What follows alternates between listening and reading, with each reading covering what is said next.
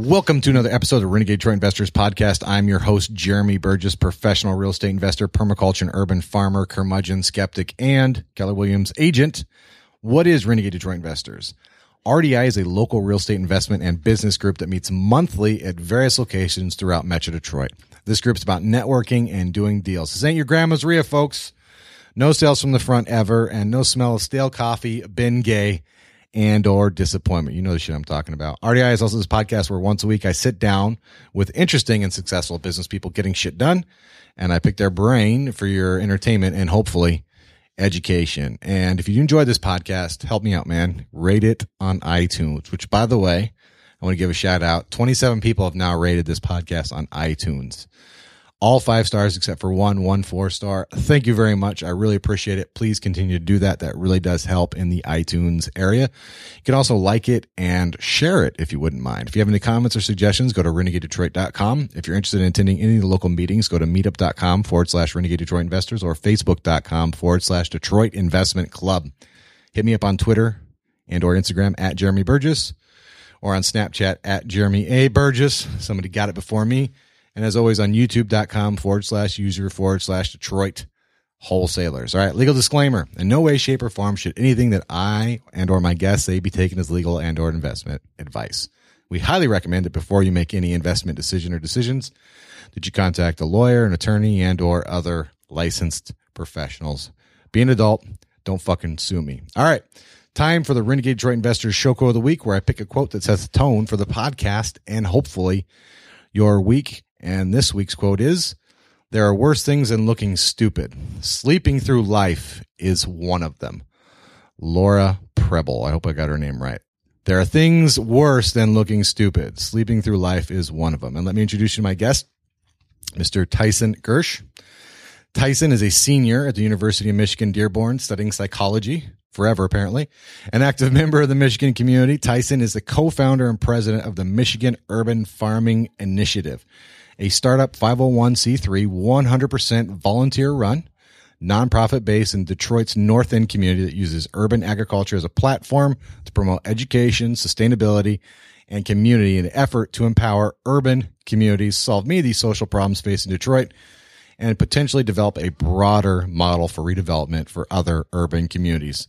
Over the past 5 years, he's led 8,000 plus volunteers to produce 50,000 plus pounds of food, feeding over 2,000 individual city households.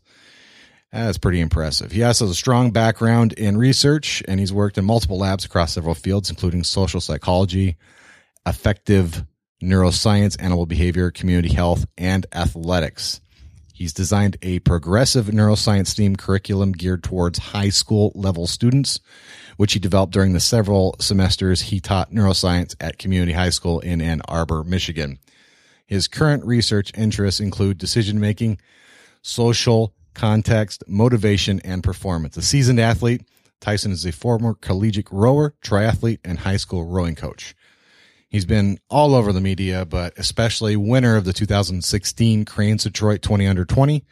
He participated in MCon 2016 and presented at TEDx Eastern Michigan University. Definitely go check him out. All this will be in the show notes. Go to miufi.org. All right. And you can also hit him up on Facebook, facebook.com/Tyson Gersh. You can also go to facebook.com/Michigan Urban Farming Initiative. You can hit him up on Twitter and Instagram, MI Urban Farm and MUFI Graham. All right. And I have all the links for the Cranes and YouTube and the TEDx and the MCon are in the show notes. Welcome, sir. Hey. Happy to have you on here. So you came on my radar a few years ago.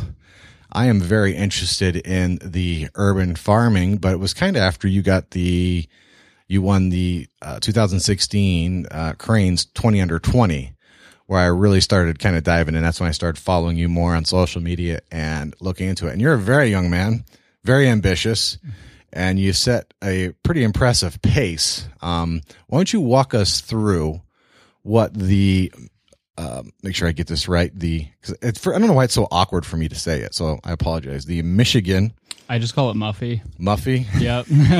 That maybe will help me. Michigan Urban Farming If I could Initiative. go back in time and sort of like have a conversation with myself about how to name something, I would. So for the audience, I have an idea what it is, but for the audience, why did you start it and what are you hoping to accomplish with it?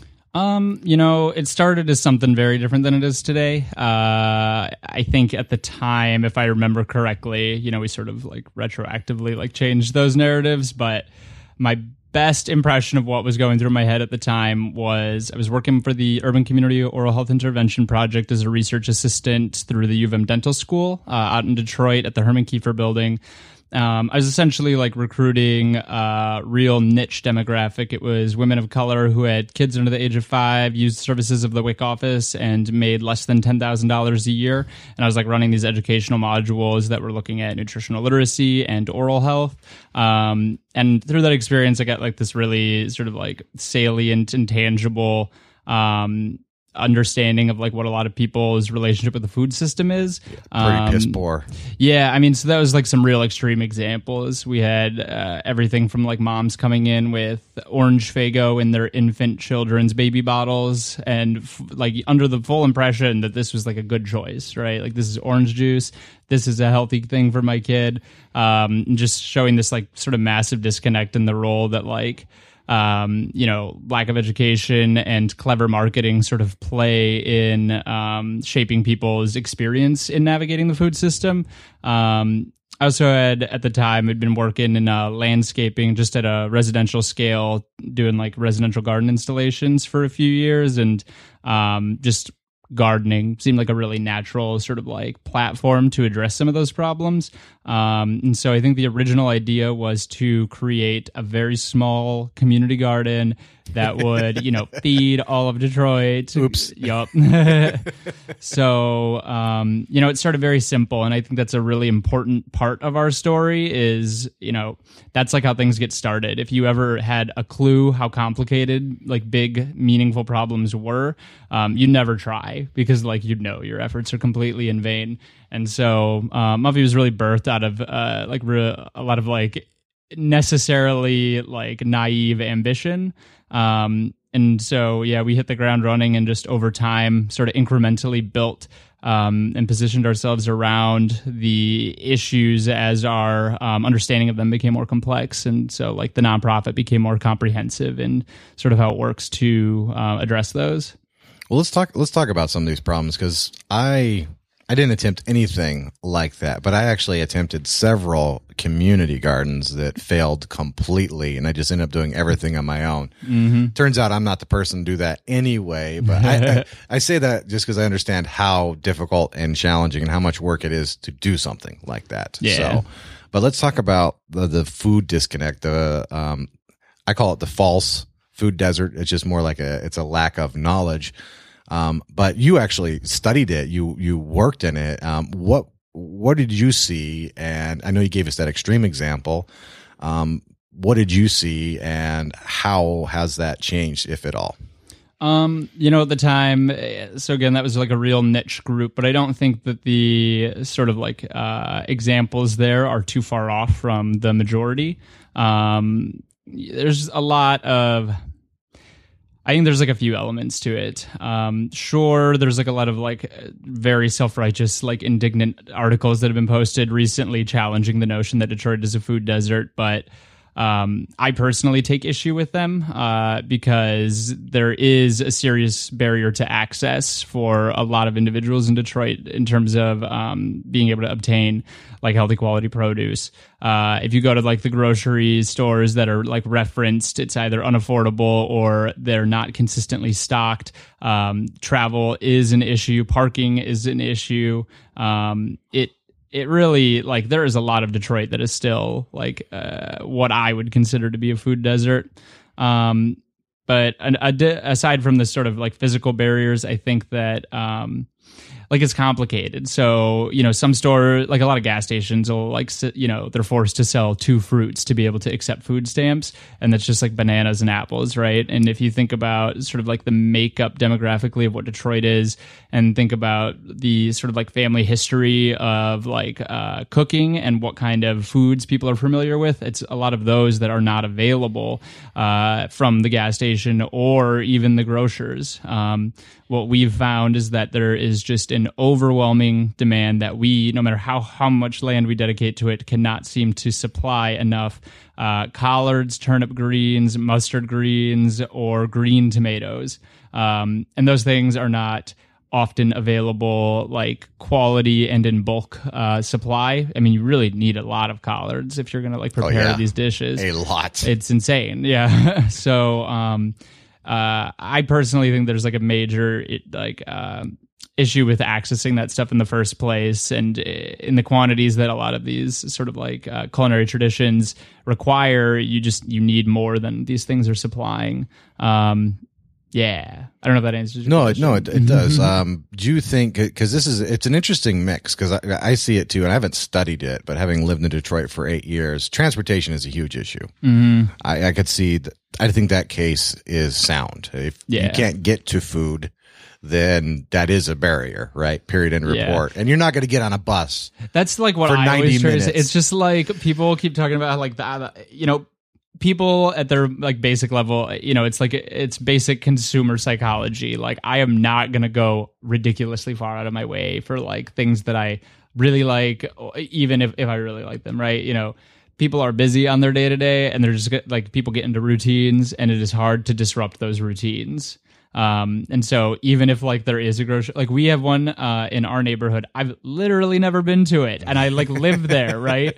And because it's like a mile and a half away, and it's just like a different world, right? Because Detroit is like it's built of a lot of like hyper local communities, and as far as I'm concerned, it's in Egypt. Like I just drive to freaking Allen Park to Meijer because I go to Home Depot there all the time. Yeah. So people they like build things into their routines, and if like you really just have to go like out somewhere crazy, it's not going to happen. You brought up a good point, because the things I've never had a problem getting rid of ever, greens, pretty much any kind of green, even kales to a certain extent, like green enough almost, right? Like they'll roll the dice on that, right? Green tomatoes. A lot of people will replace like collards for kale. They're like, close enough, right? But why don't you think, or do you have any idea, or would you like to speculate why stores don't sell green tomatoes? And sometimes I will see the frozen 5-pound packs of some sort of mustard green or something like that. Mm-hmm. But that alone is pretty rare. But that is a huge part of the diet here. I just, from a capitalist point of view, I don't understand why these stores don't sell these things, because they absolutely would sell. I think a lot of it has to do with like momentum around a consumer base. I think a lot of people will like accidentally find some things in a place and be like, oh, that's cool, and like sort of casually get it. Like, in order to like justify the supplying of something, I mean, you really need to be like buying it, right? Like vegetables have like a real short shelf life. And so I think like some of the stores that may supply these things, they aren't like, I wouldn't switch my grocery store because they had one vegetable, right? And so like there's all these other things that are missing. And like I definitely understand and I'm sympathetic to the argument of like keeping it local and like let's go with like smaller scale grocers. But maybe this is just like a very millennial part of me, but like I am not going to multiple stores for like my crap, right? Like I want it all in one place. Like I'm too lazy. I don't care enough. Like, I just want all my stuff from one place. You're busy. You don't have time to drive around town buying shit everywhere. Like, I love that argument too, but sometimes I'm like, waste time. And I'm like, all right, I shouldn't say that. Because, like, if I really cared, I would, like, not, like, watch Game of Thrones, Well, I've never liked the argument that if you enjoyed something else or you were entertained at all, you should have done X, Y, and Z. And I find the people who make that argument generally don't do much in life either. I think you watch your show and still want to go shop in one place, right? Okay, so that's a good point. Yeah. People want to make one trip and go. The access as well. Some of the thing that bother me is food grows everywhere too. A good example would be mulberries. Literally tens of thousands of pounds of mulberries, and I can't get any of my neighbors to eat them.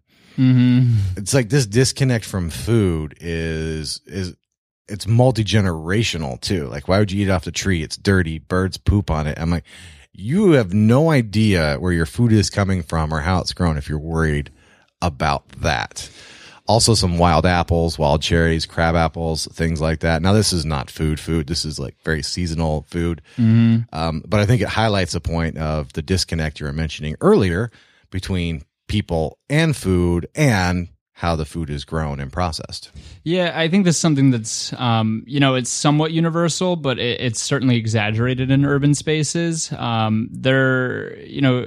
in Detroit, you've got people that are just generations removed from agriculture. And even if there is a complicated history with agriculture, like a few generations back, the reality is today that a majority of people, not to say that there are not like active like gardeners currently, but the majority of people, it's an urban space. Like there has not been like farming is like a salient part of your everyday, right? Like if you grow up on a farm or in the country, like it is an unavoidable thing, right?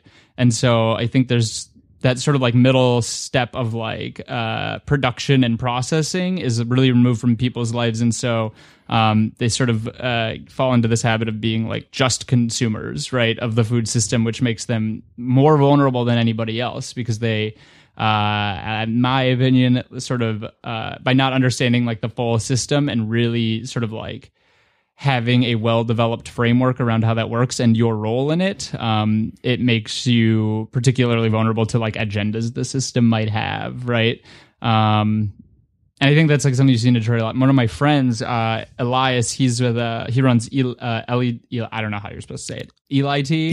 Yeah. Had him on the podcast. Yeah. Oh, no way. Yeah. Yeah, he's great. But he did some like research out in Chicago before coming back to Michigan, and he was like looking at like the actual like act of like harvesting and like people's relationship with things that are on a vine, and just this like profound disconnect and like lack of familiar, like they're like, that is on a plant, I'm not putting that in my mouth. Yeah, and it's just like, so there could be bugs on it. I'm like, right. Yeah. Do you know picture food? You see any porta potties out there? Like this is real life, folks. Yeah. But when you're in like an urban space, I mean, you're very removed from a lot of that, right? Like all the food is something that is like, there's like multiple steps that happen without your awareness or like presence.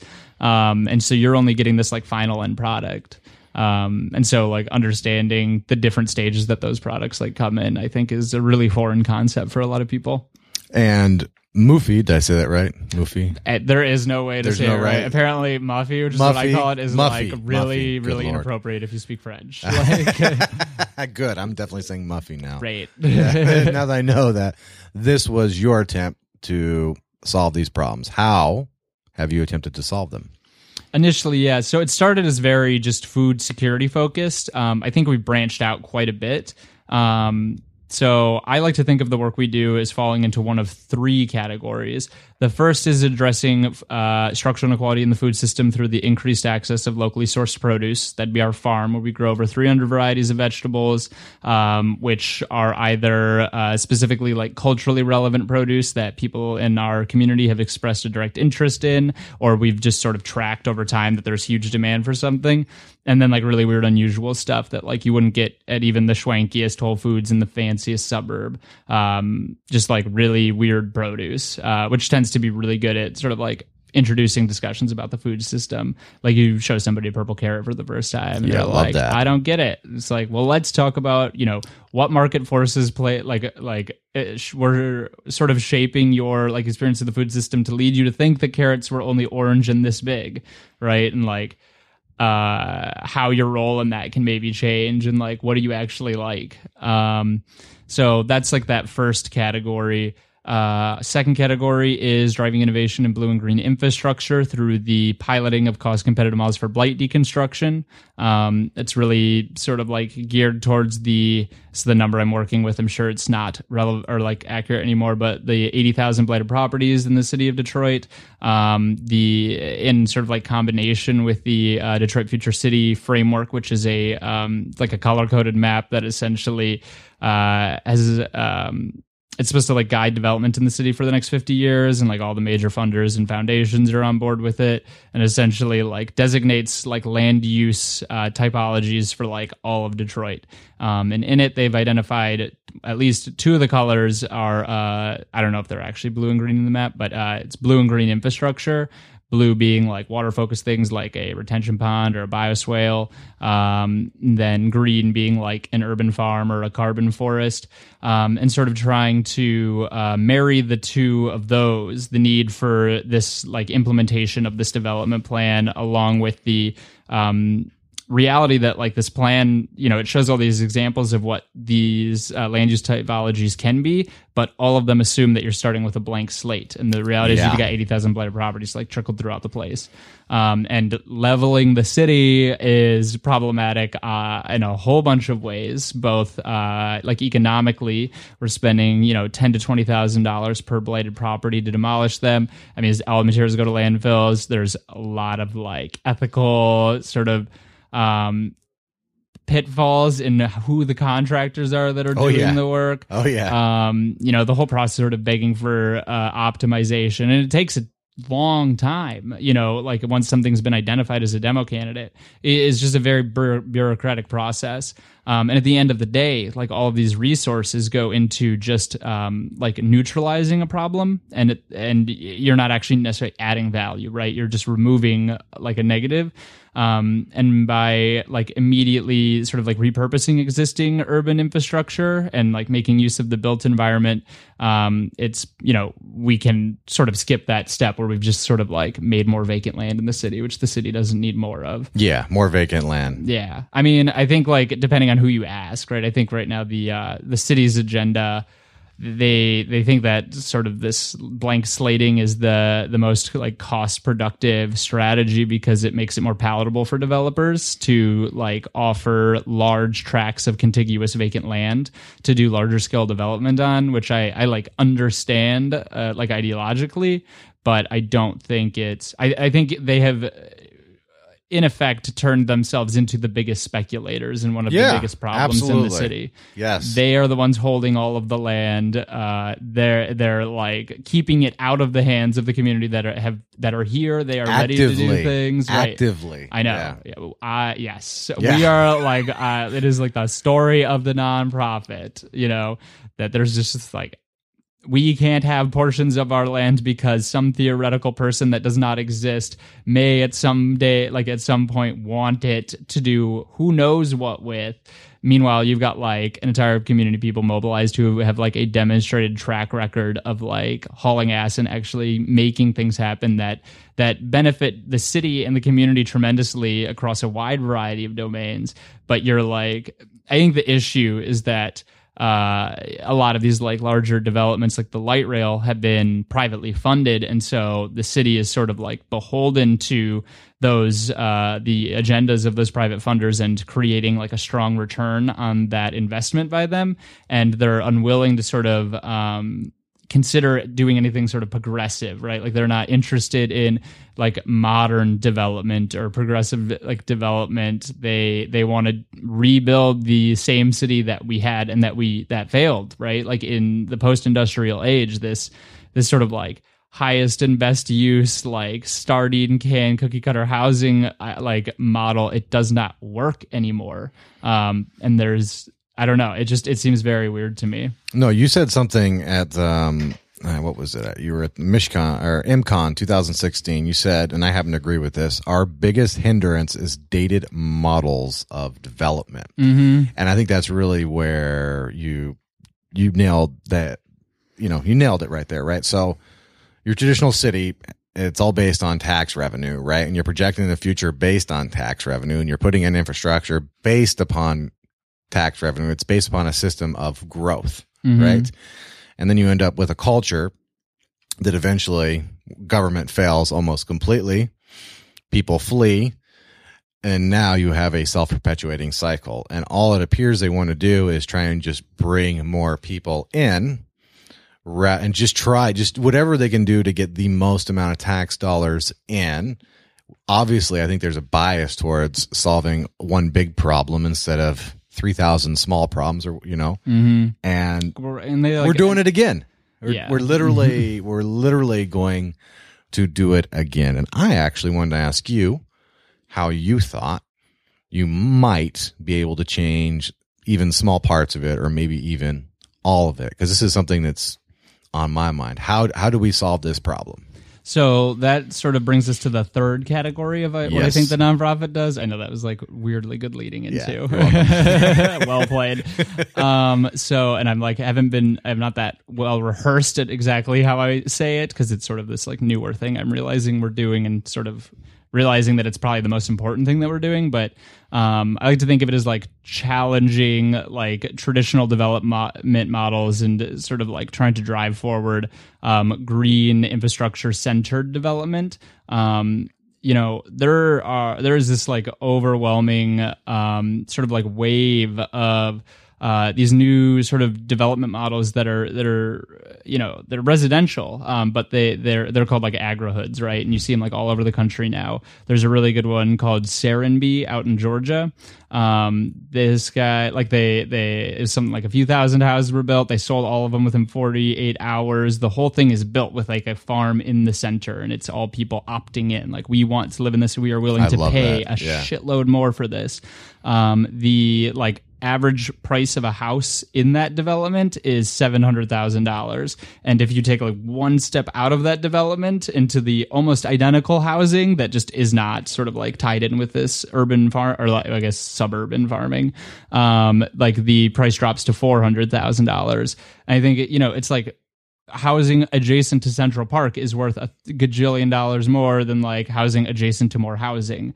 And I think we really need to, like, what we're really trying to do is demonstrate that, like, in a truly urban setting, agriculture has like enormous relevance above and beyond the production of food. It's about strategic placemaking and building communities that people actually want to live in an age where people have the luxury to be picky, right? I mean, like, location matters less professionally, and matters more like on a personal level.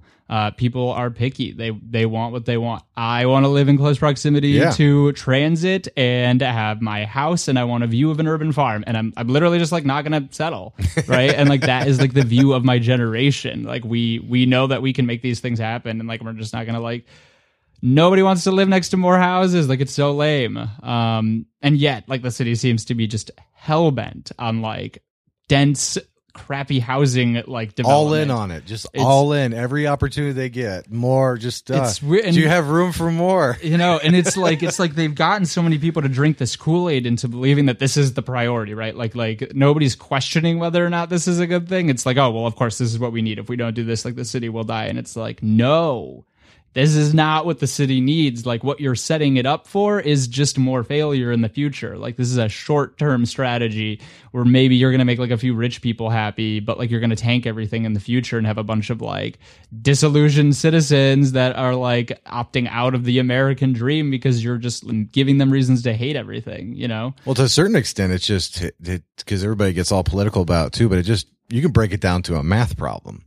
I cannot see mathematically how their attempt to fix it with the old thinking will work. Like, if you just, it may work if you divorce it from the rest of the city and you just cast out large parts of the city or people. That's what they do. That's my issue with this highest and best use thing is they seem to like be incapable of understanding how different land uses interact with one another and the sort of like impact of adjacent like green space, right? Like Yeah, just like, oh, we can't monetize that, so too bad. And oh, by the way, we're not going to come down this road anymore. And by the way, you're not going to get X, Y, and Z anymore. And yeah, now it works. Yeah, like, okay. Do you mean now that you've thrown out half the people, it works? And you say you want millennials? Yeah. Like, what are you doing? Well, these are the same people that bitch about millennials, and you ask them what they're doing, and they've done nothing. Yeah. So in the words of Jeremy Bird, just shut your whore mouth. You know, works for me. Put your money and your time where your mouth is. I found millennials to be, you know, very active in things, whether I agree or disagree. I don't find different numbers of people doing things. They're just younger than me. That's all. Yeah. And I was younger too at some point in time. And at some point in time, I'm going to be old. So one of the things that annoys me too about this development is the lack of flexibility to test new things. Mm-hmm. For instance, for the listener, in the Northern Hemisphere, it makes a lot of sense to have south-facing homes, have some sort of greenhouse or some sort of solar sink in it, angled for the winter sun and against the summer sun, with maybe some deciduous trees in front. So during the summer, it blocks some of that heat. You don't necessarily want that heat sink in. Things like that would actually make sense. It could reduce the amount of fossil fuels we need for heating and cooling. Best practices that other countries have been practicing for a long time. In some cases, thousands of years, right? It's not exactly cutting edge. Yeah. Like half of it's just been done time and time again. And sometimes it's the only way people will do it because it makes so much dang sense. Yes. and the colder it is, the more sense it makes to do this, right? And the resistance to this is just everywhere. You can't even get it a half inch. Yeah. So, but you are actually trying to build something. What you are focusing a lot of your efforts now. I think you were calling it your headquarters, or I might get the terminology wrong, right? I just make things up. So you're actually trying to. You're going to do an experiment. Why don't you? So currently, sort of like those three things are all tied up into this 2-block space that we are like concentrating all of our efforts on. In it, we have like a dozen separate projects, but the sort of like point is for them to all work in tandem with one another. On site, we've got an old apartment complex that we're converting into a community resource center. Top floor, administrative. Second floor, educational multipurpose. First floor, a commercial kitchen. And then we're doing like a build out, like an attachment, kind of like townhouses, like attached greenhouse, but like a way poor version of it. I like the sound of that. I've been trying to figure out how to kind of like hack my house and get one. So this will be interesting. Swanky. Yeah. And so in that, we'll house a for-profit farm-to-table restaurant that's owned by the nonprofit, I guess, cafe. The goal there being to create revenue stream for the nonprofit long-term and to really tap into that value-added product market.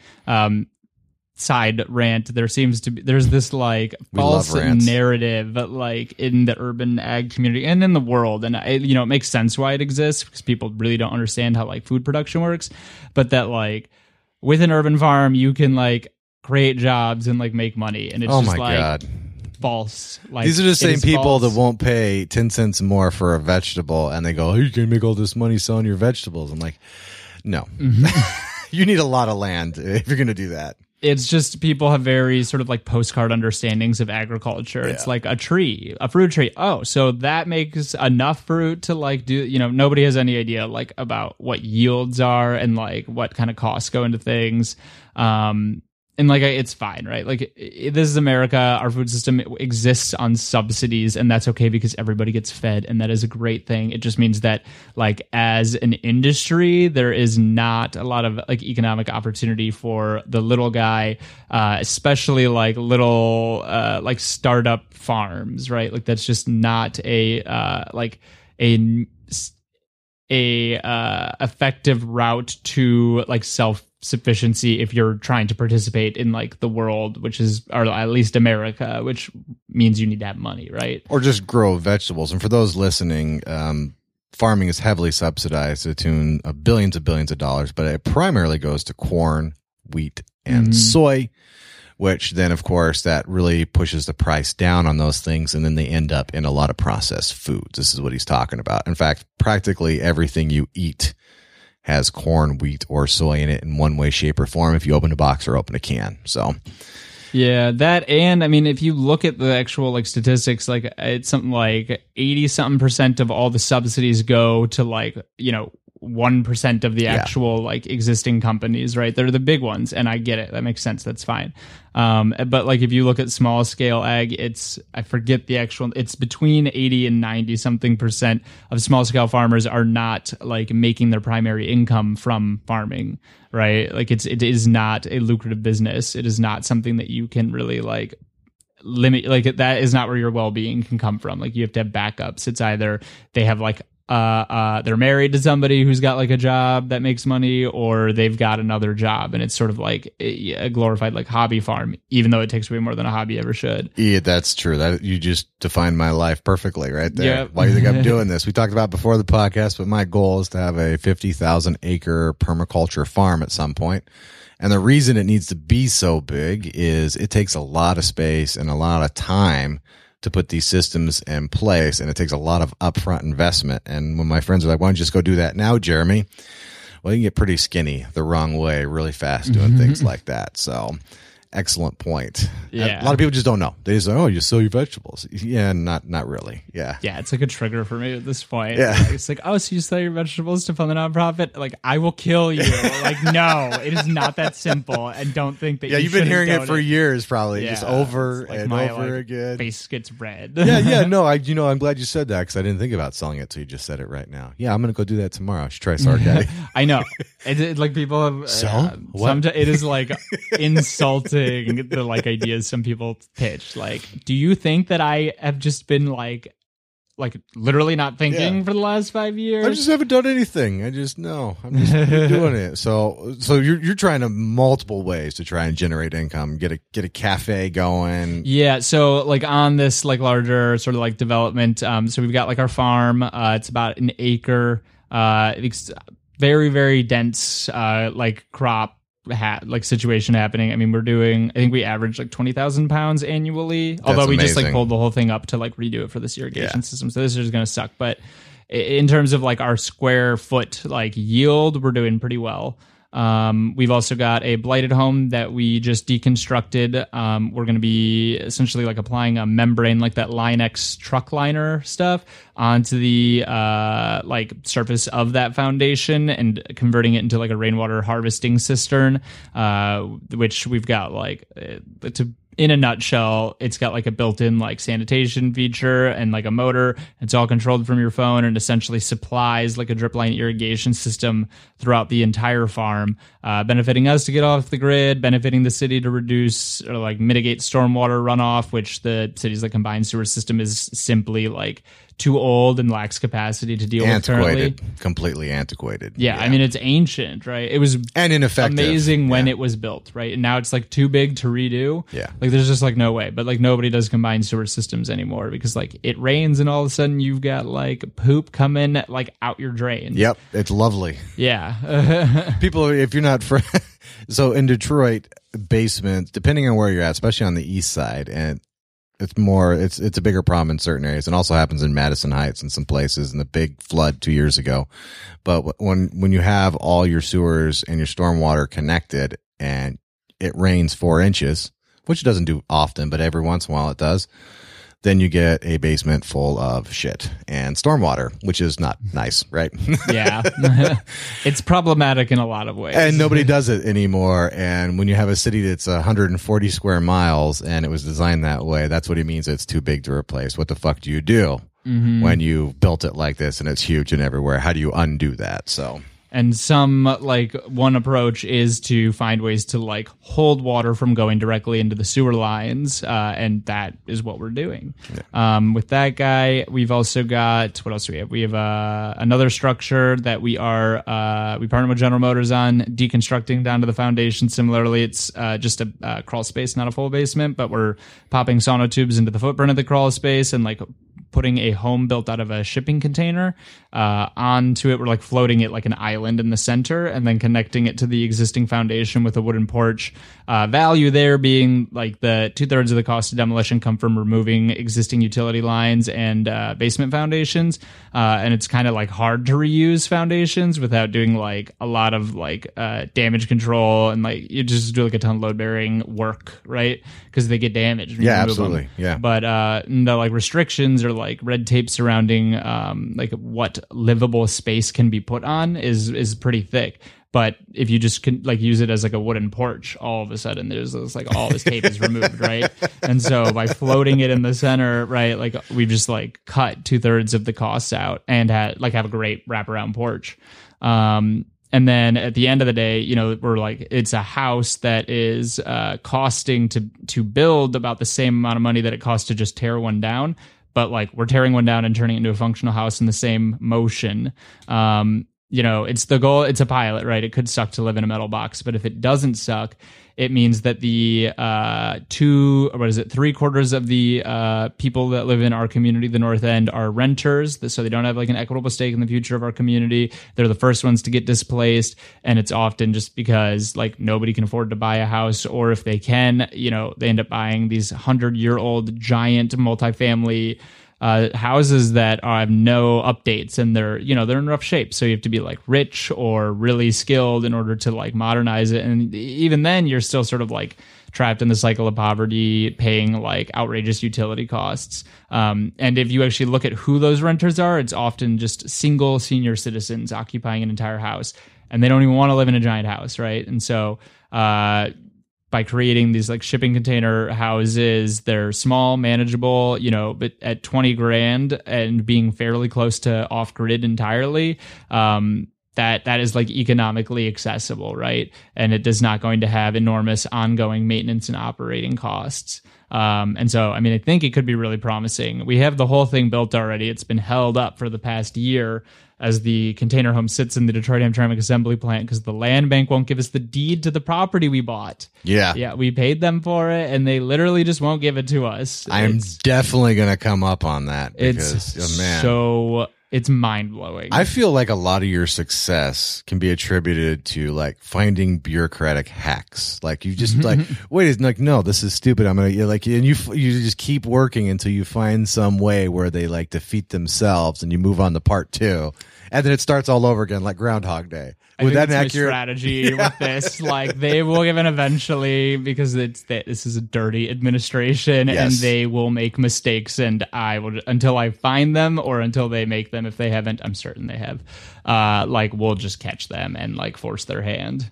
Well, I can certainly help you out with that. I talk to people all the time, and there's been multiple people who have had their properties taken by the land bank and weren't even notified. They tried to do that with us. Yeah. Yeah. We actually, the retention pond cistern one that I just talked about, they tried to illegally demolish the house with 16 hours notice after months of us being like, hey, so we feel like you guys are trying to demolish our house.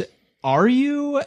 Like calling all the departments? No, we're good. It wasn't until we like submitted an actual FOIA request that like after countless unreturned phone calls and emails, you know, like one of the lawyers from the like outsourced firms like sends an email being like, we're demolishing it in the morning. And it was like an email. I will kill you. Yeah, like no. Like, all right, you strap yourself to the building. Thank you. File 6 restraining orders. I'm gonna go down to the city, you know. You strap, this is plan B. I mean, Z. and they put you in these situations, and like it sucks is that, you know, for me, because I get to spend like all day every day dealing with this kind of thing, like I have the luxury of being like, you strap yourself to the building and like I'm gonna go do this and you do that, but like for the typical resident, I mean, you know, they assume that people aren't going to have the like wherewithal, capacity, or ability to like even respond, right? They're right most of the time. I know. Yeah. I mean, like if I had a job, I mean, like you'd be screwed. Yeah, or I'd be fired, right? And it just sucks that they continue this sort of agenda,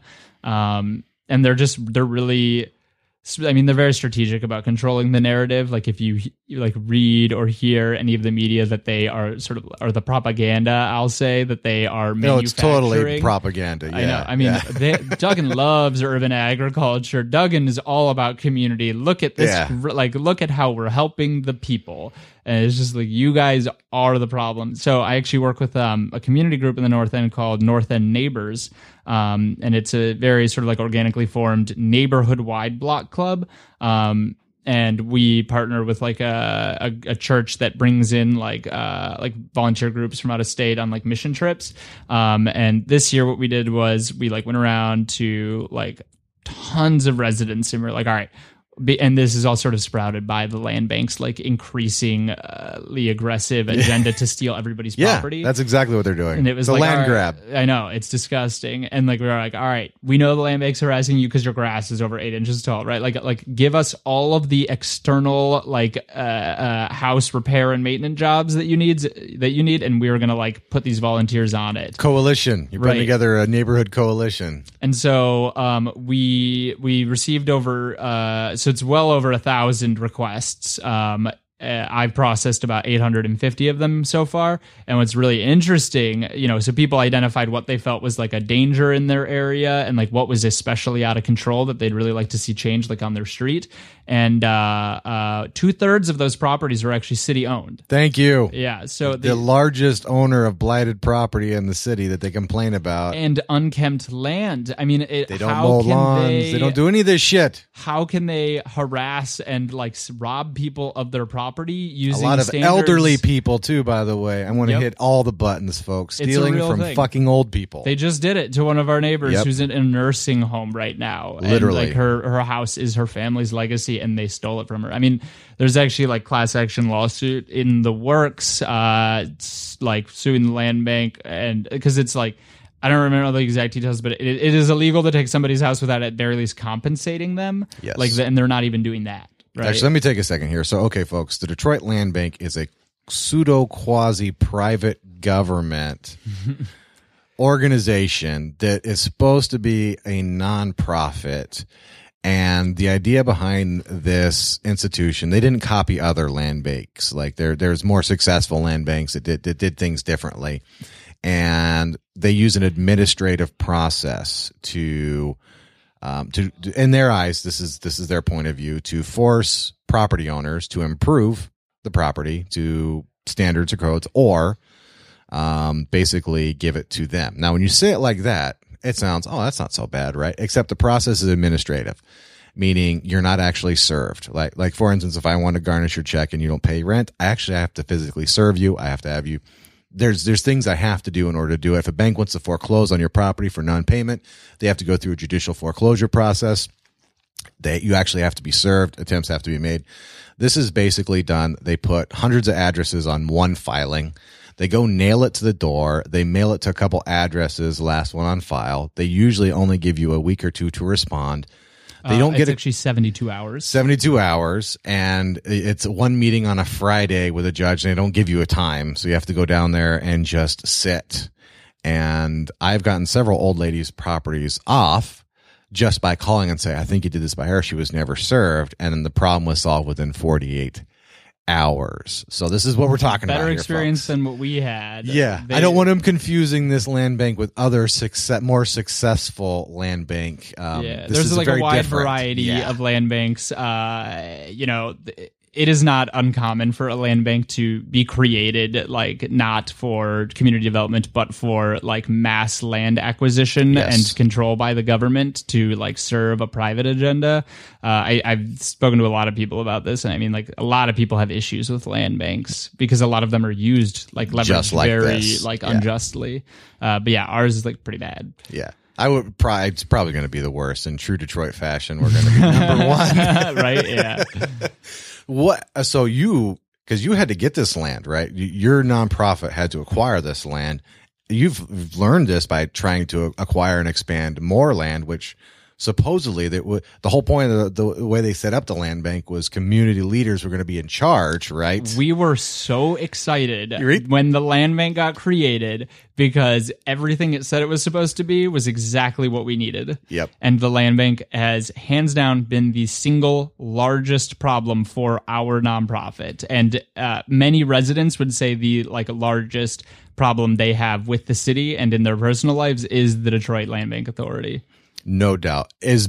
I just want to just give you the mic now to as much as you want to pontificate on this from start to finish, because you are in a unique situation where you have the time, you have the knowledge, you have the expertise, you're driven, you're a hard worker, and it's pretty obvious you don't give a fuck watching you on your page, right? So you were they picked a fight with the wrong dude, really, when it came down to it. So I don't think they see it that way yet, but I don't know if they realize it yet. I don't think they understand the lengths that. Yes, you're committed. It's pretty obvious you're committed at this point. There's no opting out for the easier path.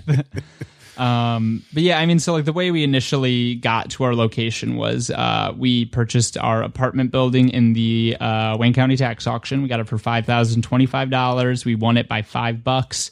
We're outbid on all the other things we were maybe thinking about. It seemed like fate set us there. After we purchased that, we were highly encouraged by the city of Detroit Planning and Development, which owned all of the vacant and adjacent property to us, to file for adopt-a-lot permits and start taking over that land. I mean, it was you guys should do this here. You do this gives you right to be here, and if you can demonstrate good stewardship over a number of years, you will be first in line to purchase it. This will be your land if you put the work in. Sounds like a great idea. It's I mean, from any perspective. Earn right? it. Exactly. Go earn it. Go do what you say you're going to do. And so today, in the state of Michigan, a volunteer hour is valued at $22.97. We've had over 80,000 hours of volunteer service invested into that, which is about $2 million worth of investment. We've had numerous individuals purchase properties specifically because they wanted to live near the farm. I recently did a survey with all of the individuals who I knew bought property because of us. I even asked just to make sure that they were who I needed, that the information they were going to give me was going to be relevant. I said, would you be here if the farm wasn't here? Would you have bought property in Detroit if it was not for this farm? Yeah, dude, you're a fucking nightmare for these people. And so I asked them, and then if they said no to all of those, I said, all right, how much did you spend to buy your house, and how much have you spent since you bought it on rehab and general investment in the area? Damn good questions, dude. And so collectively, between I think it's about a dozen individuals, that's about $2 million as well. And so if you want to talk about earning it, right, and good environmental stewardship, in addition, that's $4 million of investment that we've brought just tangential to the nonprofit, right? But because of the nonprofit, we've created something that is on countless media publications. I mean, we just been in way too much media. It's literally overwhelming. But I mean, we've effectively become a major tourist attraction as well as a really valuable resource for the community. I mean, we did what they said, and without our knowledge, they transferred all of our land to the Land Bank Authority.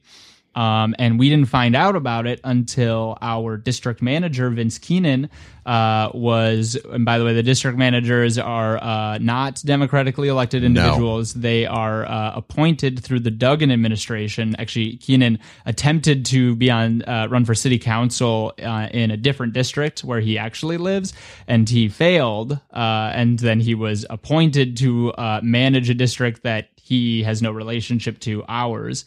And he called a college friend of mine. I think his goal was to keep it out of writing, but we never found out until my random ass friend from Ann Arbor calls me and he's like, hey, so I just talked to Vince Keaton and he wanted me to tell you that you will never own your property. There's nothing you can do ever to own it. And if you do not agree to go quietly, that you will cease to exist entirely. Wrong answer, dude. Yeah. And I was just all right, well, I'm not taking this seriously because are you joking me? Yeah. I mean, yeah. And it's sort of evolved more dramatically since then, and a lot more sort of unethical things on their end have happened to us. I mean, everything from assigning us $5,000 in blight violations for putting our trash out on bulk pickup day. It's like literally we're clearing out like these spaces that have like accumulated enormous amounts of debris and like doing what the city says to do, following procedure. And I mean, their goal is, if you've been successfully convicted of like a blight charge or a blight violation, then the land bank is not allowed to sell you property. Yeah, it's dirty as fuck. It's man. very, and so Yeah. they have been trying ruthlessly to apply one to us. So they've failed every time. Actually, the woman who assigned them to us, the officer, quit. I'm not gonna. I shouldn't go too much into detail on this, but I do have information from a reliable source that she was specifically asked to sign us these blight violations, and she never would have otherwise by an individual with an agenda in the situation. Yeah. Just some very dirty politics. I mean, they've tried to demolish all of our properties on different occasions and all in like illegal ways. And at the end of the day, I mean, like all we're saying is like, let us buy our land for fair market value. It is our land. It is not your land. And like, sell it to me for fair market value. Right. We'll pay more than fair market. Give us a motherfucking price. Like that is all we're asking for. Yeah. So it's just been like really frustrating and, yeah. It kind of looks like you're fucking winning though. Like it's. I hope that's the. It's a campaign, right? Like this is a campaign. Yeah. I think it's swinging the other way. You got the feds looking at the land bank now. You got the state looking. Oh, meanwhile, I mean, they're bank. like, oh, we have nothing to hide, and they produce this like stupid little demolition map. Which I mean, if you actually look at it, it's like, oh, here are the areas that we give a shit about and want developers to have. So, oh, magically, we're doing all of these demolitions here, and we're doing them in illegal ways. And it's also inaccurate. They get on it. They said like all of our shit was like demoed, and it's like actually no, it wasn't. This map is a lie. And you're sitting still here. I'm still here. I mean, it's really bizarre. They're just, I guess that's what you call like really good marketing, right? Is they will literally lie to your face. Absolutely. And if they, I think if they.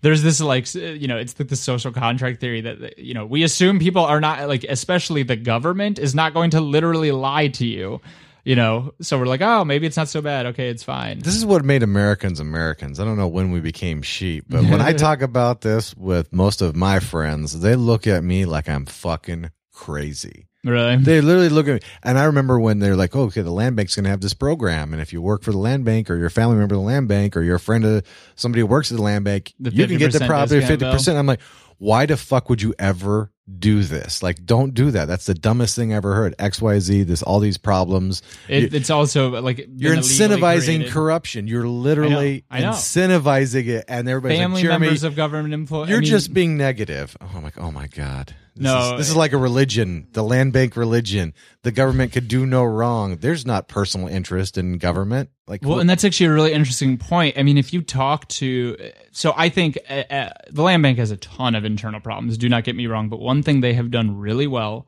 is separate sort of the organizational, like actual agenda from the stated sort of like media spin. And if you talk to like anybody except those like 6 top land bank people, or the board, the board has a lot of disillusioned people on it too, but all of their employees, I mean, they think they're doing God's work. Yeah. I mean, it's like I have friends, because a lot of them are like my age who are like, they're entry level employees. And I mean, they're like remarkably righteous. And you're just like, are you serious? Like, do you actually know what you're doing? Or have they kept you so far removed? And are you so far removed They are. that you don't understand what is actually happening here? I mean, it's really shocking. I think like, it's really insidious. In the worst ways too, because with the whole political appointment of these neighborhood stewards and the managers, and it's weird, and there is not like a defined stated relationship between the two. I mean, like on paper, land bank is supposed to like serve the people, but in practice, and they'll like sometimes admit the sort of like unspoken like binding agreement that they will not do anything that Duggan or his henchmen like don't enable or don't allow for, right? Like they were created to carry out Duggan's agenda in ways that like barred city council and democratic process from sort of like getting in the way. Oh, right? absolutely, yeah. He wanted to put his guys and gals in, his team in, team D.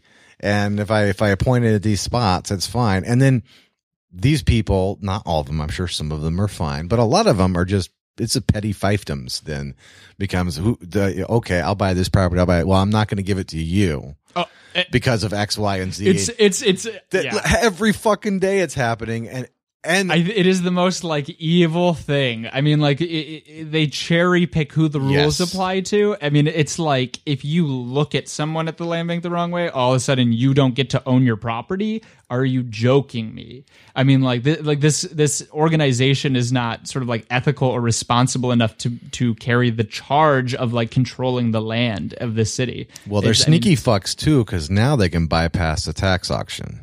Yeah, well, that's what they did for the shipping container house, right? So the owner of the property said we could have it for $1. It had $9,000 in back tax. So like, all right, we'll just let it go to the auction, right? Like, because first round it's back taxes, second round everything's cleared and it starts at $500.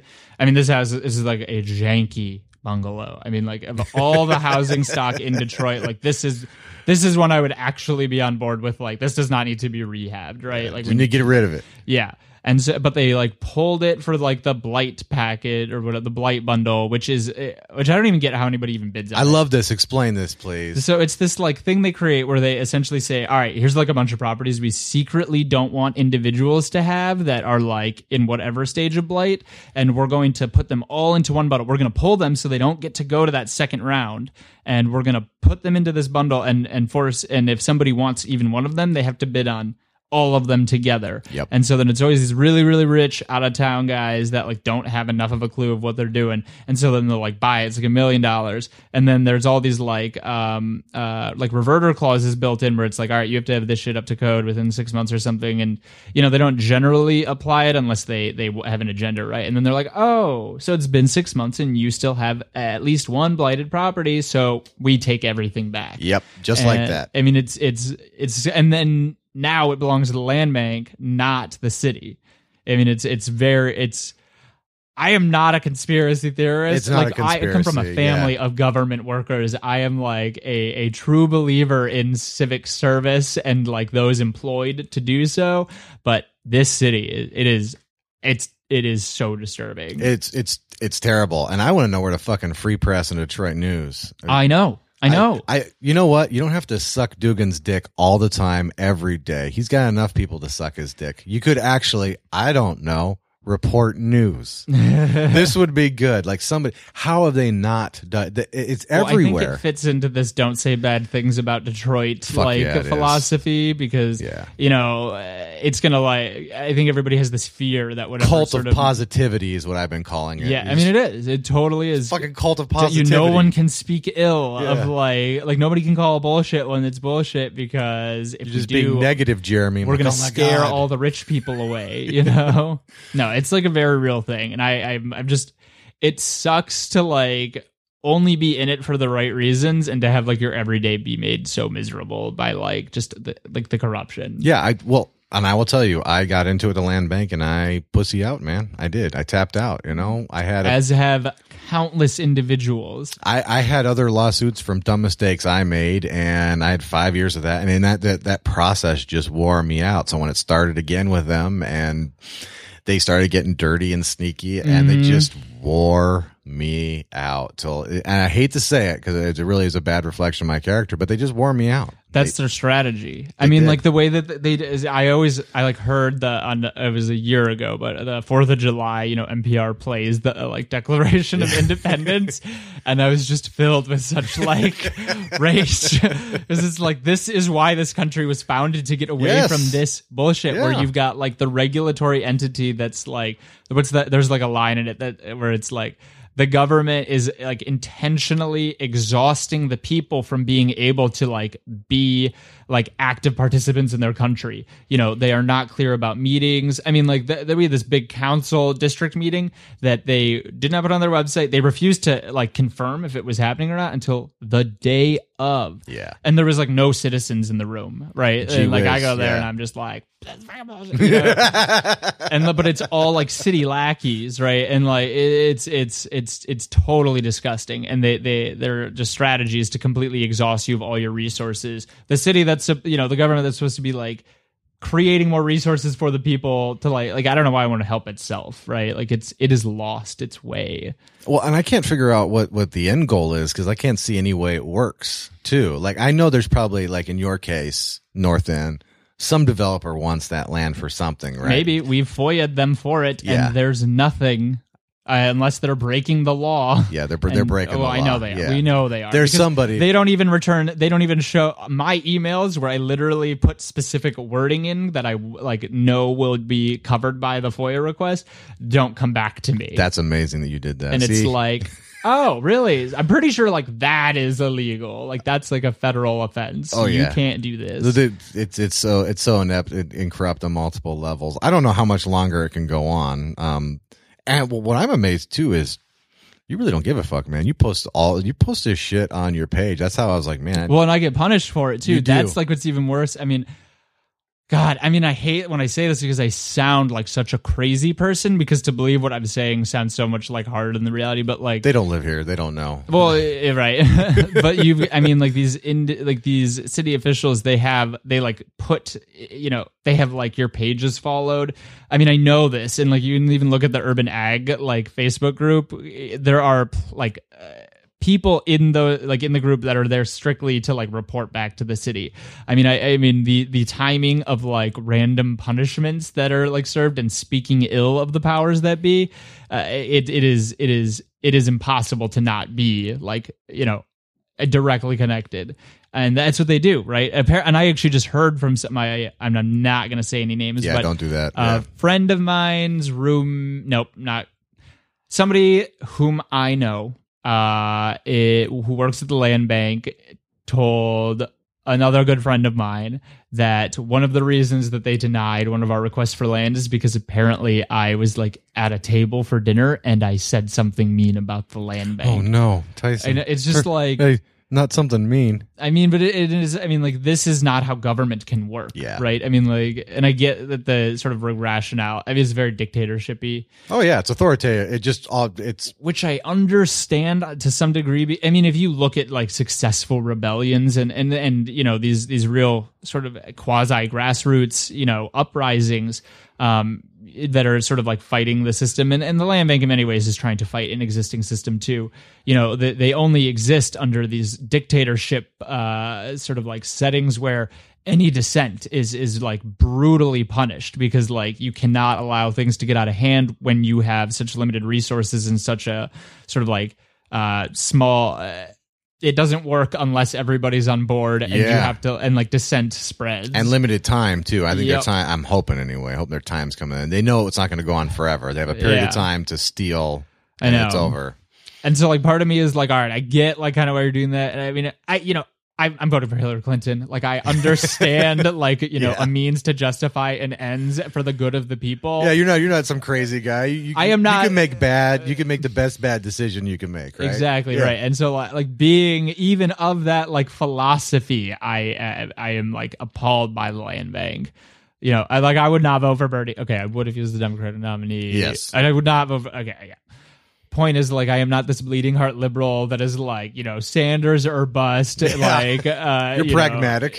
I am. I really am. I understand. But like, what they do goes beyond what is justifiable. And I think like everybody needs to be like rioting in the streets. I don't understand. So you think, and it is a little bit of a cliche, and it's more of that, but we're fucking blowing people's heads off for a 2% tax on tea. All right. And now they're literally stealing old people, which, by the way, this is something that really gets me. They're always talking about the minority and women and all that, and they're fucking stealing property from old black, mostly women, by the way, because the men don't live that long in the city, who don't have family to take care of them. A lot of them aren't sophisticated enough to even know what's going on. and then they get up and parrot about Well, yeah, inclusivity and all, and you're just literally stealing from the most vulnerable members of our city. Well, that's why they're doing it, right? I mean, they have these like total BS targeted programs that they will not shut up about bragging about that aren't actually accessible to anybody, right? And they like nobody's really qualified, but you know, they do that. It's this like preemptive strike to like to combat any potential criticism. Yeah. You know, I mean, they're actually very strategic. They're smart. I'm not going to even say that they're not smart. This is a genius campaign they're running too, because they're kicking everybody's ass, frankly. Yeah, it's really unfortunate. Oh, I did that whole tax auction thing. That really gets me going. What do you? Obviously, don't give away any particular strategy that's going to help these fuckers win. But how do you think we could? How can we beat them? I mean, it's literally, you know, they are the biggest rule breakers. I mean, really just following their policies, because they're not going to put anything directly in writing that is like, you know, how do I put this? What they put in writing is at least somewhat reasonable, right? But it is never like applied in the right ways. But like there are existing like pathways to things. You just have to sort of like really just go over the top and blow them out of the water. And it's like, I have done every single thing correctly in accordance with every single thing you have said. And like you cannot invent a reason to not do this. Like if you are not following through on your end, it is because you are all liars and like nothing that you actually say is true. Yeah. Right. And I think that's the only way to sort of do it. And to find more examples in the number of people that are just furious and being bullied and harassed by the land bank right now is it's enormous. But they're also really good at segregating those people from each other, right? I mean, they're really good at like creating and sort of like encouraging infighting. You know, like if people are like the lower and middle class fight each other and not like the upper class. Not that I do not dislike rich people, by the way. Yeah. But like my point is, you know, they're really good at like redirecting. And I think that we just need to sort of get on board and realize that like this is something everybody is universally pissed about. And you know, at the end of the day, like we control the government, and that we have a city charter that like clearly defines that the government is supposed to serve the people in transparent and ethical ways, and that if they are in violation of that charter, like that is impeachment. I think that's like how that works. Yeah, well, I'm worried about the state too, and I'm not sure the state, because I mean Dugan's their guy, right? And the feds move so slowly. I did have an idea. What's that? It's one idea, right? Bankrupt. If we made the land bank follow their own rules, I think we would bankrupt and or kill it with paper, right? If somebody, and if you're listening, if you can do this, reach out, Tyson, figure it the fuck out, an app where it would pull from public records, kind of like the why don't we own this thing? Maybe they can do it, have a filter, and you can go by and take a picture, and it would tell you if it was land bank owned property, and you would take pictures and for blight violations, and then the people's like blight violations. The people's court. Yeah. We take their rules. It's an app. Anybody can do it. We democratize it. Android, iPhone, whatever, right? At least most people have access to a mobile device, right? Anybody can do this. Maybe we can even incentivize it with donations some way to encourage people to get out, make it capitalistic of sort. They take pictures, they document these things. Well, and so this exists already, right? It's through like Blexting, right? It's sort of like was created in conjunction with Why Don't We Own This? But like the infrastructure exists. The problem is the government has the data. Yes. Right. And so like they know that people are like reporting the shit out of them. And like the issues that the people have are like with what they're doing and the properties, like the way that they're handling their property, not the way that people are handling the property. It's just a matter of getting access to that. And so here's actually what's interesting about this mobile technology. And, you know, the land bank has like an app where they are doing most of their things. And I'm like almost certain this is how they're getting around like transparency is they're either pretending not to understand the technology well enough to produce that content in something like a FOIA, right. Yeah. right? Or they're just actively not. But they all have it. I've seen them using it. Like this is how they like communicate and talk about property, and it does not require like email addresses, right? It's very clever. And so it's just a matter of figuring out how to get access to all of that information and having an independent source be given like free reign to actually collect it. Well, I say we just free the fucking thing. If we have to redo the work, we redo the work, and then we directly target it towards the land bank's destruction. Mm-hmm. I don't know. Now, I'm not the technical guy on that, but a lot of fights. I was on both sides of this fight. A lot of court fights end because of resources and or negative publicity. And the longer you can drag it out and the more expensive you can make it be and the nastier you can make it, the more likely you are to win. Well, and so that's sort of our last case scenario strategy. Like we have not actually gone public in like a really, really dedicated way about this issue.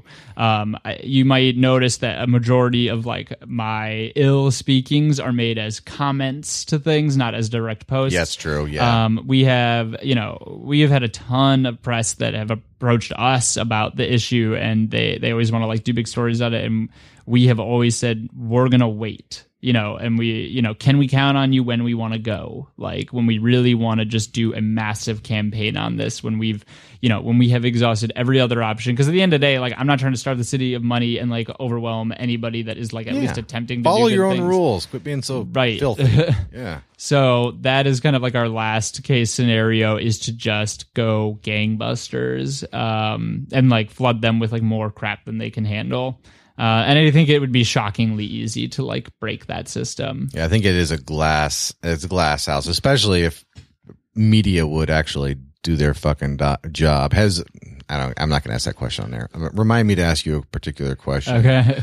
I don't want to do that because I can maybe help out on that. So, I'm gonna pivot here, and this is going to be a hard pivot because we've been talking about it for a long time, and I appreciate that. And thank you for being so transparent with that. I really appreciate it. Something's been driving me crazy. So part of what you do though with the Michigan, what do you call it? Muffy. There you go. I love it. Muffy.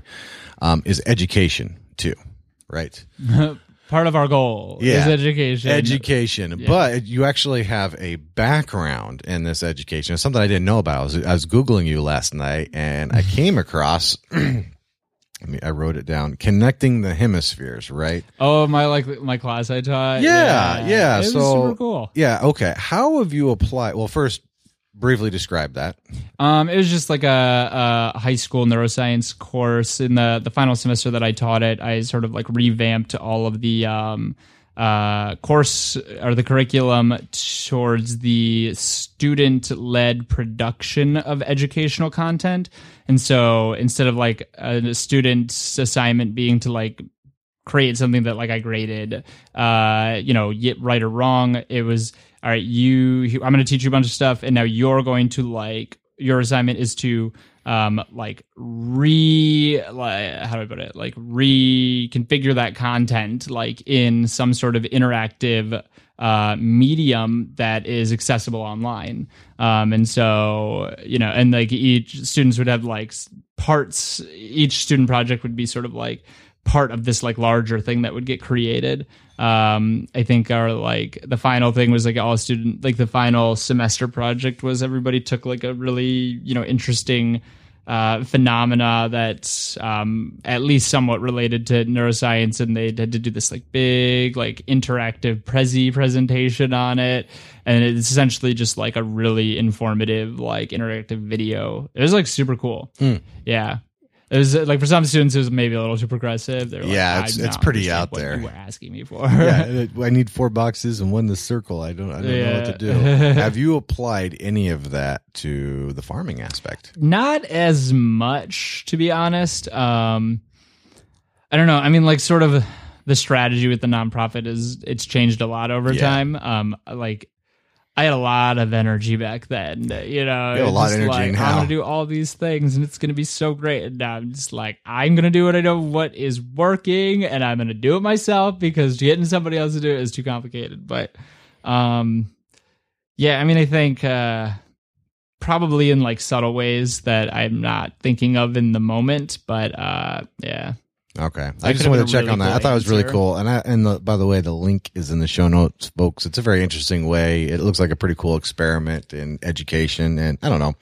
I was interested in it. I didn't pass judgment one way or another. I found the TED thing. Yeah, that was like the worst talk I gave in my entire life. That was okay. It was okay. I was supposed to write the whole speech the night before, and I had talk to the mic. Yeah, I was supposed to write the whole thing the night before because I'm a chronic procrastinator, and I just like had this like, total showdown with my ex that night. I mean, I had 1 hour of sleep. I was just sobbing.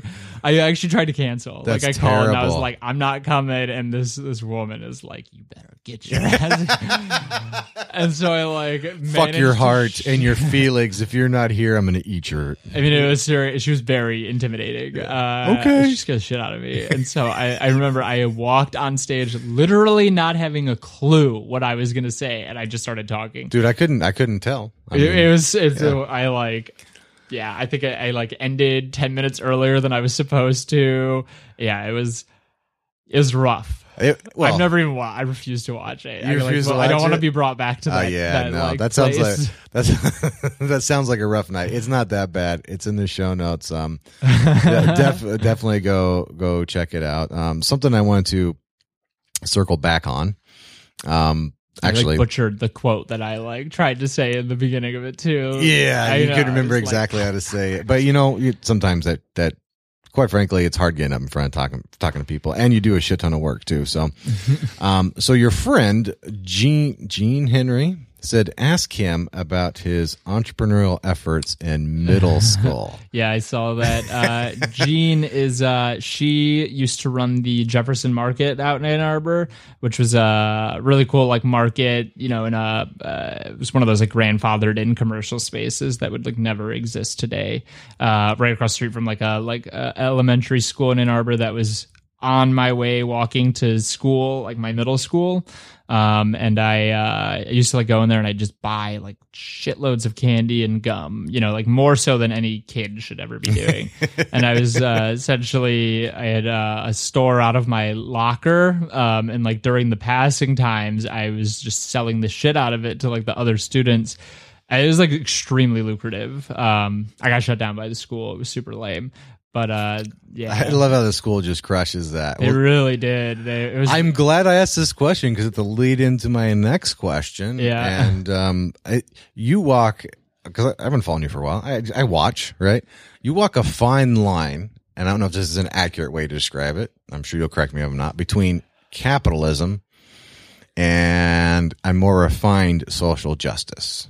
When I say more refined, a lot of social justice, I think you can group in the politically correct category and just mark it as was labeled incorrectly, right? Mm-hmm. But you seem to walk a fine line. You're definitely a capitalist, right? And we talked a little bit before the podcast is you're not disillusioned. You know all the bad things about it too, so you're not like an apologist for it. But you also have a lot of interest in social justice. Obviously, this food desert disconnect and is one of it, but it's a fine line to walk, and I see a lot of interaction on your fan base and a lot of millennials, between really differently minded people. They're accused of being communists, socialists, anti-American, all that. And here's a fine example where that is obviously not true, even though you would vote for Bernie if he was a Democratic nominee, right? Not because of, yeah. Did I throw enough narratives in there to really scramble that fucking thing up? So, I mean, like,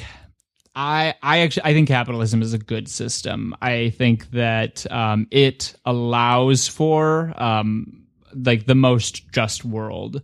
I think that it as a system is often abused and sort of exploited by people and interests that, sometimes I have like a hard time perspective taking with like where some of them come from. But, it is the framework like that this country runs on. It's the framework through which I understand the world, and my like understanding of like how to be a good citizen is like heavily, it's centered on that, right? It's like there is no justice without capitalism in my head. And so, but I'm like also firmly like interested in like making a better world and sort of like paying it forward, right? You're committing your life to, quite frankly, some shit you don't have to deal with if you didn't want to. Tell me about it. Yeah. I think a lot of it comes from, so like my parents, it's military family. My mom was in for 20 years. I'm not sure how long my dad was in, but Navy, Army, what? Army. Yeah. Okay. Navy brat here, so. I wish I knew more things about. I don't know what that means. That's all right. But I know that my mom ended like her military career is like really high up something, and she's a really impressive woman. She had a kid while she was in the military, like single mom, right? Like in a master's degree program in the art, like all these things. Half the time she was like being shipped overseas. And she spent her life just in civic service. She's like a lifelong government employee as well. It's what she does currently. Her like most recent job was actually, I don't know if I'm allowed to like talk about that. It's something important. Yeah, don't say it then. Yeah, I don't want to get you in trouble. And then my dad is, he, when I was a kid, was like living in a trailer park in Texas with 3 kids. So I alternated back and forth between Ann Arbor and Texas. That sounds fun. It was a thing. And, over the course of about a decade, he went from being a semi-trailer truck driver, with no money. I mean, just, very trailer trash. That was our life. I mean, there's a lot of beauty in trailer trash, but, there was a lot of problems too. Anyways, he went from like that to, starting what are now like 2 extremely successful and like lucrative businesses, that both multi-million-dollar companies, and I think that's sort of like a combination, like a merging of the two, of just like and my dad is also, he's not simply like a money hungry like capitalist. I mean, he's like a really great guy. Although if you look at my Facebook right now, he's sort of being like ridiculous. Hey, I think parents just do that, right? He's going through some shit, but he's also, he taught me a lot about how to make really meaningful change in people's lives, not organizationally, but like on the individual level. And I think just sort of the like values between my parents, and my aunt is like a, lifelong, like educator working in like the toughest like conditions accessible to her. It's just like sort of a combination of like what values I was brought up with. And like they've never seemed like contradictory to me. And see, I've always been the same way. You live all over the world. It's not one or the other. To me, it's just both. It's so often your money positioned as the trade-off, and it's not. Yeah, false narrative. There's plenty of those. X or Y, or we'll all die. No, not really. Yeah, you can do X and Y, and you can do a little Z on the side too, and it'll be all right. Yeah, I mean exactly. Yeah, and I think it's something that is often like this false narrative is really. It's common among disenfranchised or poor resourced communities. The idea that like success is finite, right? Yes. That like there isn't. If one person is successful, it means that 2 aren't going to be. And so anytime that sort of like ideology makes it very easy to demonize and hate anybody that is like in a higher like socioeconomic bracket than you, and really just sort of like attack anybody that seems to be on their way there. It's interesting, I actually like it's something I really struggle with. Like I it seems so clear to me, and sometimes I feel like I'm speaking a foreign language with people, or it's like, why are you so angry at this one person for making money and wanting to do urban ag? I mean, I'm not that person. I'm poor as fuck. Don't get me wrong. But like, I'm not mad at it. I think it's great, right? Like, you chose it. It's wonderful that we have like a wide diversity of like participants in this industry. Without them, like we have less relevance, because especially in the city like Detroit and like with a government like the Duggan administration, they're not listening to us, right? Because we are not speaking their language, but these guys are. And, I'm trying, but like you guys aren't even like attempting, right? Like there's no sort of like, this is all of course generalizations, but there's a profound lack of sort of like perspective taking, and I think just sort of respecting other people's like ideologies and like economic worldviews. I think I would take it a step further for Detroit. I'd almost say kind of like in the suburbs, it's a cult of positivity. In Detroit, it's like a cult of victimhood. Like And not every community and not every Detroiter. It seems to be in pockets, but where people have been given a lot of reasons to be angry in the city of Detroit, and it has become just like the cultural norm to be wronged, and that is the default assumption, because I think people are so used to just being totally screwed over that, I mean, it's just like what you see is happening, I think, regardless of the circumstances, because like a lot of those injustices have never been and likely never will be corrected. No, and so people are just, they're stuck, right? And I think that's what happens to people, right? Like justice is supposed to be served, and like when it isn't, you just end up like stagnant in these like weird, unhappy places. And it's really just terrible that like that is like a situation that is happening. Yeah, and that's one thing I don't know how to like. How can we affect this culture into? Maybe you can't change the Detroit government, but certainly you can change your life for the better. And that I don't know. I tell you what helped me is farming. Mm-hmm. Farming. If you farm, you can't help but think about and plan for the future. The two are connected. Yeah. And the more you do it, the more you realize how connected they are. Farming is literally all about equity. Like it's like reaping what you sow. I mean, it's a great platform for building like life frameworks, right? I think it's also really empowering on a just really physical level. I mean, the like physical act of like changing the world around you. I mean, like making changes in your physical environment is probably the most like pro personal agency, like self-determination thing in the world, right? You got to plan, like, you got to water. I did that shit. Things don't go right. You got to come up with new plans. Then what am I doing next year? What if I plant this tree? What if I want to get away from watering and I want to try this hugelkultur and all that? Boom. And then now you're thinking in quarter a century instead of a quarter of a year. It's kind of like we do all these high school sports not because they're like lucrative or like directly relevant to anything in life, but because of all of these sort of like tangential qualities they build in people, right? I mean, like farming is that. Yes. We should be putting this as like school programming. It's economic too. Mm-hmm. Seed is a deposit. You take your deposit. It comes time for the yield. You don't eat your seed crop. It's a you need weirdly to reinvest. like it works. Straightforward platform that applies across domains. Yeah. It just works so well. For me, it's helped a lot. Something that, and I have no idea how this could be done, but something that just pisses me off to no end. And I'm going to go on a little education rant here. Reading, math, writing, all very important things, right? Mm-hmm. Food's pretty fucking important. I do not understand how there is absolutely zero education about food, nutrition, farming, where it comes from. You get the government pyramid, which I think they're still pushing, which is inaccurate and not scientific at all. And I think this is one of the things that leads to this food disconnect, and that if you're not growing vegetables in the backyard like grandma used to or grandpa used to, and you're not being taught it, and you live pretty much anywhere, then you end up where you're not even eating berries off a tree. Mm-hmm. How do we fix that? I think a lot of it is like food is really interesting from like a biological perspective.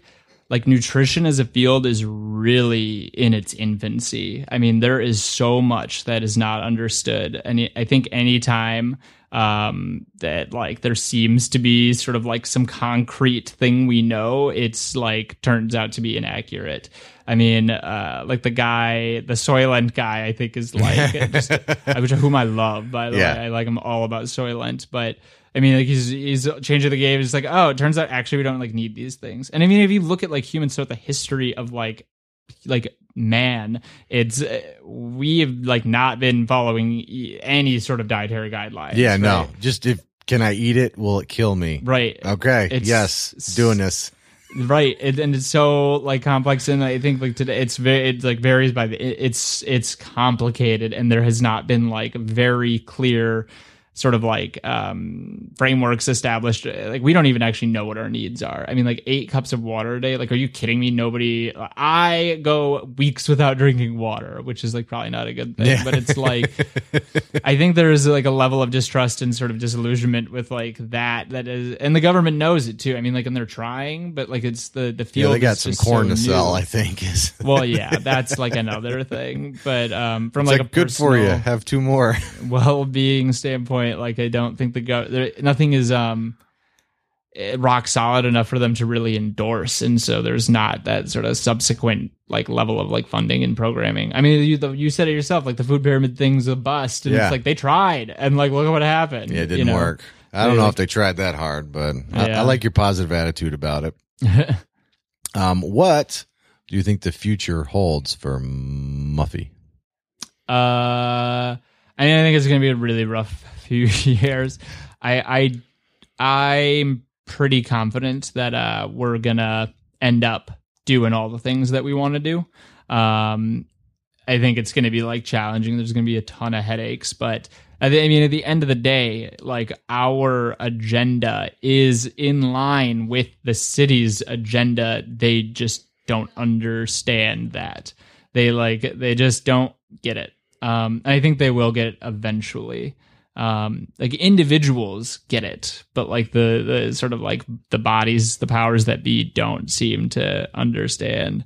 I think we'll end up like winning our fight. I think that we'll be able to sort of like show proof of concept for the truly like urban agrihood, the urban agrihood model. I think it's going to be really just tremendously successful and be something that we start to see a whole lot more of.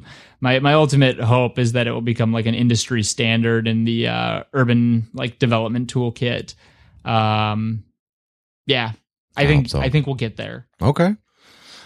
You are very busy. You do a lot of shit, right? So, and you've earned it, right? Your Cranes 20 under 20 participated in MCon 2016, presented at TEDx. I mean, I can go on. I have like a weirdly large, yeah. like, and how old are you now? 27. 27. Very young man.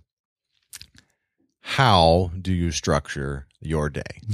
Right? This is something I've not figured out. You haven't figured this? Okay. All right. I really don't have, it's not as like, I have like a lot of, it's sort of like wave-ish. I like in terms of like sleep, I mean, even food, I tend to be like really, really hyper productive. I mean, like this is within a week we're talking here, like several days, balls to the wall, nonstop. Like, I mean, things that like no person in the, like the sane person should be doing, like 2 to 3 hours, if any, sleep per night, like not eating anything and just going crazy. And then just like completely crashing and being like, I'm not going to any appointments. Fuck this. I'm sleeping all day. I'm playing video games. It tends to be just sort of like really extreme up and down. Yeah.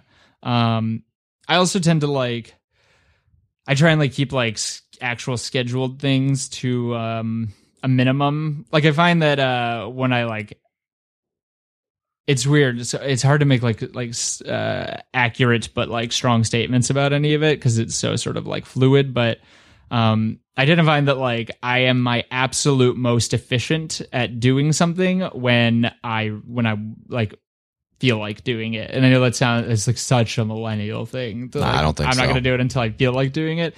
But that's like really a philosophy. Like, and it often means I'm like late on a ton of stuff. But like when I do it, you know, I end up getting it done in like 10% of the time that it would have taken me otherwise, and the quality is 1,000% better. And so I'm not a big fan of like forcing myself to like do things I don't feel like doing. And fortunately, just like a vast majority of the time, the things that are like really critical, I somehow really feel like doing. I was going to say, you get a lot of shit done, though. So it must work to enough of the time that you can be effective doing it because you're not laying around doing nothing. So except for the days where I really am. Yeah. I mean, like, yeah. I just feel like guilty when people talk about like how hard I work because I'm like, but some days I'm really not. I mean, some days you would like be appalled. Like I am like legit doing nothing. I am playing League of Legends all day. Yeah, I don't know. It's the only way I know how to like make it work. Do you have any favorite books, podcasts, or I haven't read a book in I don't know how long. Okay. But all right. There is one what is it? Oh my God, what is it called? That's all right. I know the subtitle. It's Stories of Personal Triumph and Neuroplasticity. How to Make a Good Brain Great. maybe. Okay. That might not be. The Brain That Changes Itself. The Brain That Changes Itself, colon, maybe semicolon. I don't remember which one's supposed to be, but that story. We'll let it slide. Story, neuroplasticity and stories of personal triumph. Yeah, it's an excellent book. It like changed my whole worldview. Okay. Yeah, it's just about sort of, it's a very liberating book. It just makes you feel like you have a lot of options in terms of like specializing and getting good at shit. I don't think I've actually ever listened to a podcast before. Okay, what media do you consume? If you don't read and you don't listen to a podcast, I listen to a lot of music. All right. What music do you listen to? It depends on like what I'm doing. So, you know, if it's like labor stuff, it's probably like some just ridiculous Pandora station, like what do they call it? Like See, I podcast dirty farm. dubstep, whatever, or something. Dirty dubstep. Like it's just something like total. Like if my headphones came out, I'd be embarrassed. It's like that's not me. ridiculous That's music. something I hit the button when I was yeah. But like if I'm doing like work or so, I don't know. It's I mean my like music that I like tends to. I mean like Lauryn Hill and Ani DeFranco are like my like two. I have an Ani DeFranco tattoo, for Christ's sake. I am like really just there with her. She's brilliant. Ride I or mean, die. she just fucking says shit, and like Ride you're or just die. like, oh my god, Yeah. that was just profound. I don't even know if I like the sound of it, the music. It just I feel like I'm always like, I'm so not smart, but this lady is, so I'm gonna keep listening to her. And then I mean, most of my like actual like information that I consume comes from Facebook or just really intense like instructionals online. Like one thing I think we've done really well with the nonprofit, or something I will take credit for doing well, is being able to manage a lot of different like technology and platforms without having any training in it, but you know, just religiously following online tutorials. I mean, I do a pretty large amount of like 3D rendering, just absurd amounts of Excel. It's the greatest program ever made. You know, graphic design. I'm sure there's like other. I look like there's always 20 programs open on my computer, and it's like, I want this to happen, so I'm just gonna Google search it until I know how to do this. Generation software, right? Yeah, what's that? That's what I'm calling you guys. They call them millennials. It's not right. I mean, Generation software. Generation software. Yeah, We're gonna fix a lot of problems with better software. It's the DIY like mindset is really nice. these kids are smart. They're driven. They're hardworking, and they have a language that a lot of people that It's are unlimited older, and always accessible. Worldwide too. It's just going to apply everywhere. It's actually, I think it's pretty exciting. People are like Kids down today are about going to it. be so flipping smart. It's not Yes. even fair. I mean, it's just like so unfair. I mean, Yeah. their video games are going to be living better. It's We wouldn't have it any other way, right? We want it better for every generation. I just want right? to stick myself in a like time capsule and freeze in, like 20 years from now. Yeah, and go have the Tron video game. Did you ever play the original Nintendo? No, I mean, you'll never understand the struggle. Then that's what we had. But I played it. I had it. You had it? I mean, Okay. I got like a Super Nintendo for Christmas, and it was the happiest day of my life. And I got N64, and it was like GoldenEye. happier than I knew I could be. I never stopped. That's the only game I ever played on that thing was GoldenEye 007 I on the hated that 64. game. You hate that game? Or was it Super Mario or Super Smash Brothers? Okay. That is I still play that all the Still time. play that one today. Yeah. This is my last question for you. Do you have any goals or do you do any goal setting? Okay, because you're driven, obviously, and you want to achieve things. So I was just curious how you do it. I mean, I tend to not be that good at like achieving my sort of like direct goals. I think I get like really anxious and like stressed out about them, and it undermines my ability to achieve them. But I'm really good at like doing the like thing I'm not supposed to be doing. That's like how Muffy was started, right? I mean, like I have not graduated college. Yeah, still. Because instead of doing homework, I was like, oh, well, I'm just going to do this instead. I think it's just some weird sort of like coping mechanism with like a pending anxiety disorder where I am really good at like avoiding things that make me feel shitty. But yeah, I think like my personal like goals, I mean, it's this full implementation of this development plan for the farm. But, ultimately I want to like get back into research and look at how sort of like perceptions of structural malleability in the physical world like interact with our perceptions of like social malleability. Just sort of building off of some pre-existing work from a lab that I had been participating in. It's like Carol Dweck's now popularized like growth mindset stuff. It's sometimes I can't deal with like the public version because it's very watered down and like it's like, what did you do? But I mean the initial sort of like framework is really I think promising and has ample like room for expansion. So I'd like to sort of look at like how volunteers and physical acts like labor, especially manual labor, sort of directly works to empower people like socially and politically. I would agree. So the harder you work, it's like a whole thing. Yeah. The more dangerous you are. They don't want you working hard. They want you at home collecting your Section 8 paycheck, getting all that's just to be a sedated sheep. I know. Move. Get out and move. People who know they're capable are like, they get a lot of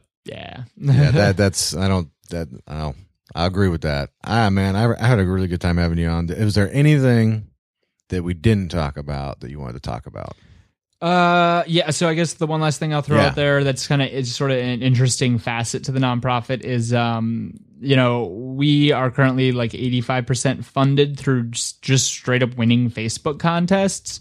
Like we found this like niche, that was really accessible, especially for like younger people that are like social media, the generation social media, where like corporate social responsibility initiatives are really like undergoing this big paradigm shift from like private behind closed door, like, this application is going to give us our best photo outcome, and like that's how you get funding, and bigger like corporations only funding really safe nonprofits like that are bigger and like already well funded towards this sort of like crowd favorite model that tends to be positioned as like social media public voting contests. And that's sort of like how we have carved out our ability to like survive and do things is just like through the number of those available, and then just really leveraging our networks as a bunch of 20-year-olds and winning the shit out of them. Yeah. Well, so what do you want them to do? You want them to go to the Facebook page? So it wasn't necessarily a plug to do that. No, dude, I want to. But we please, need you. Of course, follow us on Facebook. I haven't been that active in a few weeks, but it's the best way to sort of stay informed about what the nonprofit's doing. And then when we are asking you to like take 20 seconds of your day and like vote for something, it is the lifeblood of the nonprofit. So please consider doing that. And if you're like trying to fund your own nonprofit, it's something you should look into doing. Cause like really, really a good, sort of, channel for like the little guy to like get shit done. I think this, continued democratization of technology and software is going to change the game. Yeah. It's hard to imagine sometimes, but it could kill banking. It could kill a lot of things as we know it. I mean, there'll still be banking. Is, But how we finance things, how we finance houses, all of that. All right, folks. Facebook.com/Michigan Urban Farming Initiative. If they wanted to make a donation, direct donation, cash donation, they can do that on the... Yeah, you can go through PayPal, through the website. So there's like a donate, as any good nonprofit has, page on the website. And then, you can always mail us some things at our physical location at 7432 Brush Street, Detroit, Michigan, 48202. And he always needs volunteers. So if you don't have money... So, okay, folks... If you're not here, you can go on and vote and participate. If you have money and you don't have time, you can go to the website, miufi.org. You can actually donate. You can mail him a check at the address he just said, or you can get your ass down there, move your body, and start making some changes. Yep. Every Saturday, 10 a.m. to 4 p.m. at the same location as the mailing address. Yep. So there you go. You can absolutely do it. And if you're as pissed about this land bank bullshit as I am, maybe you can look at this as kind of like a proxy war, right? Maybe you're kind of like me and you got wore out and you can't fight it, but we can help him fight it too, because this is a nasty fight. It's not going to go well. So if please do. Yes, do it. Get involved. Thank you, Tyson. I really appreciate your time. I know you're really busy, and I had a great time. So thanks for having me. All right, everybody. Tyson Gersh, that's MIUFI.org, Facebook.com/Tyson Gersh, or Facebook.com/Michigan Urban Farming Initiative, on Twitter too, and Instagram. Look it all up. All this stuff will be in the show notes. And if you enjoy and find this podcast helpful, rate it. Help me out. I really appreciate it on iTunes. And I want to say thank you to the 27 people who have. That really means a lot, and it's one of those things that really helps with iTunes. Also, if you wouldn't mind giving a like and sharing, I would really appreciate it. If you have any comments or suggestions, go to renegadedetroit.com. If you're interested in attending any of the local meetings, go to meetup.com/Renegade Detroit Investors or Facebook.com/Detroit Investment Club. Hit me up on Twitter and Instagram at Jeremy Burgess. I'm on Snapchat at Jeremy A. Burgess. Somebody beat me to it. Of course, go to youtube.com/user/Detroit Wholesalers. And as I wrap up this podcast, I know I do it every week, take a moment to encourage you to take the steps you need to become financially independent. I know there are lots of distractions, mistakes, poisonous people, bad habits. I've done all this shit, man. But pick some goals, start, stick with it, don't give up, and do something every day that gets you closer, even if it's one step, all right? And I really appreciate you guys listening. I know you could be doing other things. And until the next podcast, crush it.